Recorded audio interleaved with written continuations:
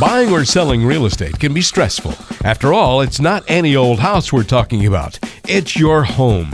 When it's time to buy or sell, turn to Colleen Benson and the Colleen Benson Homes team with Keller Williams. Get answers to your real estate questions and put your search in capable hands. It's time for Keeping It Real Estate with Colleen Benson. I came across a couple of recent headlines, Colleen. Wanted to get your opinions on these, see if you agree with them or what further insight you can give us as we kind of discuss these in the context of the greater Salem area. I came across an article that was all about lighting. Now, you may kind of say, well, how are we going to make a radio segment about lighting? But I think it'll make sense here. This article pointed out some of the top lighting mistakes in homes. And the first one I thought was really poignant. Too many lights in the kitchen that are just like pointing to the floor and not actually highlighting features and workspace areas. And they suggested to do things like under cabinet lighting, well-positioned recessed lights, pendants, and things like that. Oh, I totally agree. And I think lighting is a huge thing to talk about when it comes to important aspects of home showing. Many times I show up to show a house and it's all dark. I'm with my clients, running around trying to turn on lights, but the first impression has lost itself when you walk in and the drapes are closed and there's no lights on. It's a real great time as sellers to not be conservative about their electricity. Leave those lights on. It is so important for the showing of your home. And lighting can really richen up anything, like especially when you talk about the kitchen. Under cabinet, I think you can buy them at IKEA. And they're battery operated, and they make the world of difference when you showcase the under cabinet lighting. And people want bright, natural light in the kitchen, yet they want a little bit more softer, maybe a dimmer in the dining room. So yes, lighting, accent lighting is very important in the kitchen. Yeah, I think that's my parents recently redid their kitchen, and when they got the under cabinet, is it like track lighting? Is that the way to describe it? Oh, It looks really cool. I have it. I love it. Yeah, it looks really neat. The only problem with it, Walter, is I'll have my fruit bowl or my avocados on the counter, and then I click those lights on, and they throw off some heat. So I always have to remember to move my fruit and veggies because they go bad too fast. Oh, that's too funny. I didn't even think about that. Yeah, but they sure are pretty. And like I said, it just richens up your kitchen so much. Just when you have those on, and then you can turn off your overhead lights for, if you want that ambiance in the evening.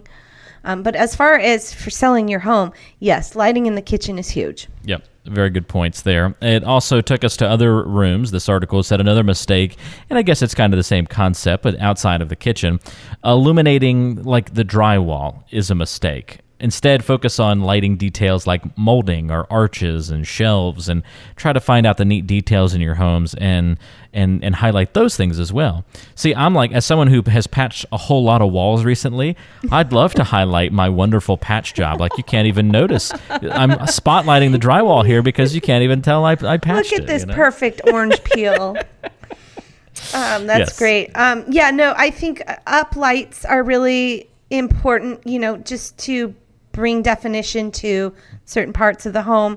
Table lamps, those little spots of illumination are always good. Don't just rely on the overhead. I'd say, add some extra lighting fixtures to the room. A little goes a long way, but I think it's always good to have some lamps on. Yeah, that's a great point. I love lamplight. I love lamplight. There you go. Little Anchorman reference for you there. Absolutely. That's a great point. And this other one here, too, is good. Harsh bathroom vanity lights are out. Instead, try wall sconces and things like that. Just try and soften the light a little bit. Yeah, I think that's personal preference. I like a bright bathroom. So I tell my clients... Who are you?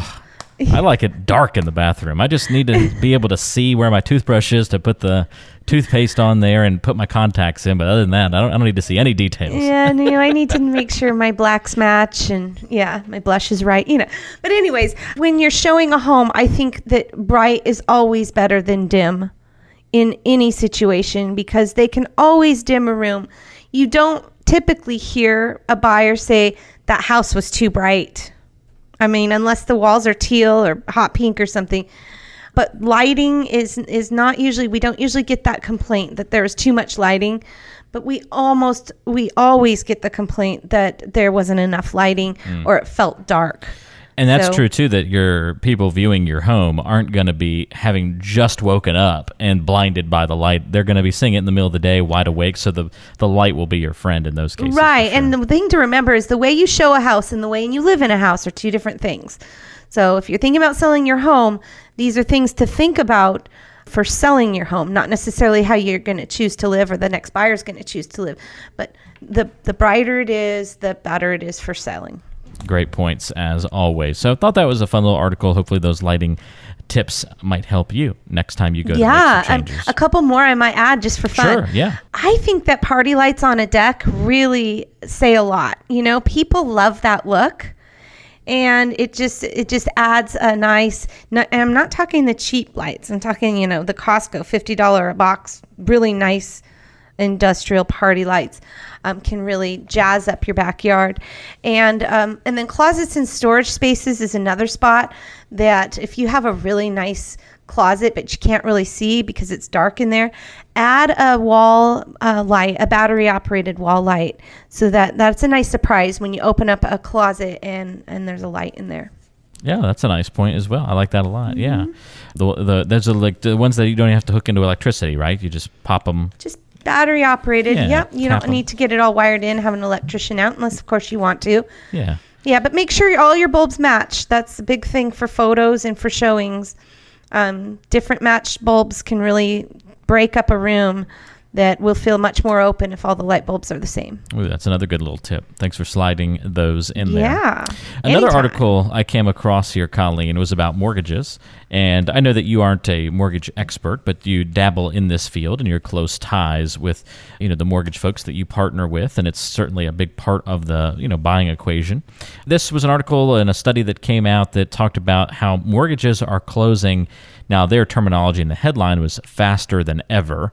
But the stats really only give you 3 years of stats, so I don't know if that's true in the faster than ever category. So my fake news filter is up, I'm just giving you both sides of the story here. But in any event, they estimated, and I'm guessing they didn't exactly describe, but I'm thinking that it's from the time that you go under contract to close is the period of time discussed here. So the amount of time you say, okay, this is our house, we are putting a bid under contract here we go. To close. Mm-hmm. Yeah.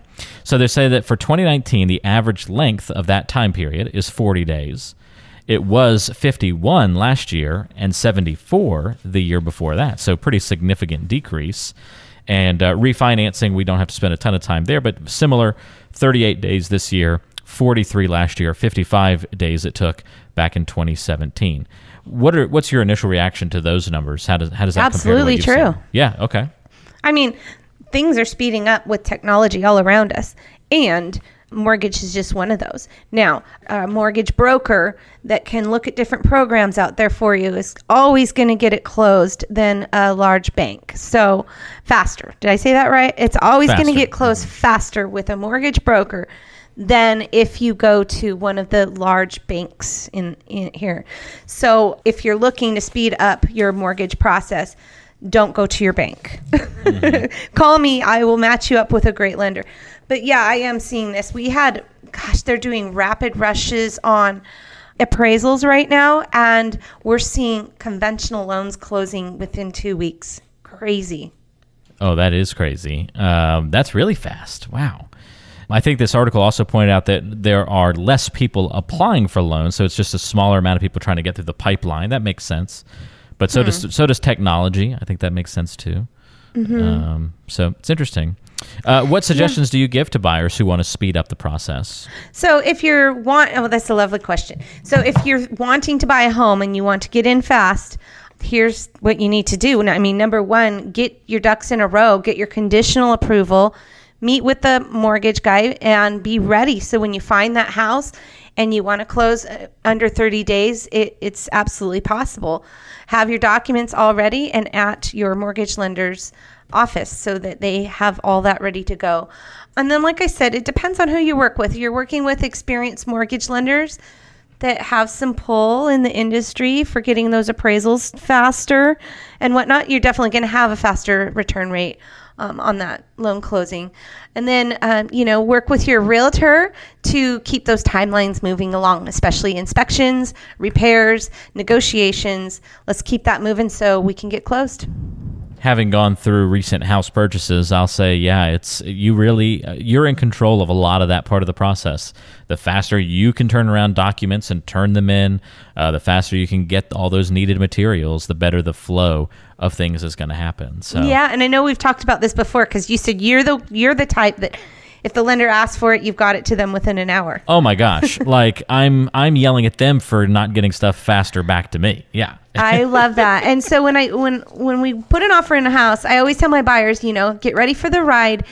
The most important thing you can do right now is respond to your lender. Every time they reach out to you, respond to them right away. It's going to keep them knowing that you're on their side and part of the team to get this done. Avoid life changes when we're in this process. Like, let's just focus on the number one thing is getting this loan closed and funded and getting you into this home. I will say, though, don't be so responsive that you don't read what you're signing and sending back. Still read through it, check the numbers, make sure everything looks good. Or send it to me and I'll read it. I'll read it for you and let you know. Send it to Colleen. I had on our first home purchase several years ago, we caught something in the paperwork on I guess it was like the day before closing when we got you get the final statement before closing. Yeah, your closing disclosure, your buyer's net statement. Mm-hmm. And they had put in twice. They were charging us for either the inspection or something that we had just paid our own. Probably your appraisal. Maybe it was the appraisal we just paid out of pocket, but then it was in the loan still. So we were going to get double charged for it. That happens. So I was like, I caught this. That's good for you. I always look at the buyer's closing statements before they sign. And if I can, I show up at closing while they sign just to make sure that there aren't any, people make mistakes. Mistakes happen. Yeah. And especially with line item ledgers, what category does it fall into? Seller pays, buyer pays. Well, there's a bunch of people in that process, right? I mean, you've got you've got an attorney, you've got the buyer, you got the seller, you got two agents, you got, then private companies who have maybe performed work that gets worked into the closing statements and all these different kinds of things. Yes. So. Yep. Contractors get paid out of that too. So. Yep. Yeah. Good to be careful as you're looking all that stuff over. So there you go. I thought that was two interesting articles to talk about on today's show. And again, if you want to talk to Colleen about something going on in your life and real estate related, something going on about trying to sell a home or buy a home here in the near future, if you haven't worked with the Colleen Benson Homes team before, now would be a great time to do that. Give them a call, 503-830-9467. Again, that's 503-830-9467. Call or text Colleen at that number to get in touch. And always online at ColleenBensonHomes.com. We'll talk to you soon, right back here on Keeping It Real Estate.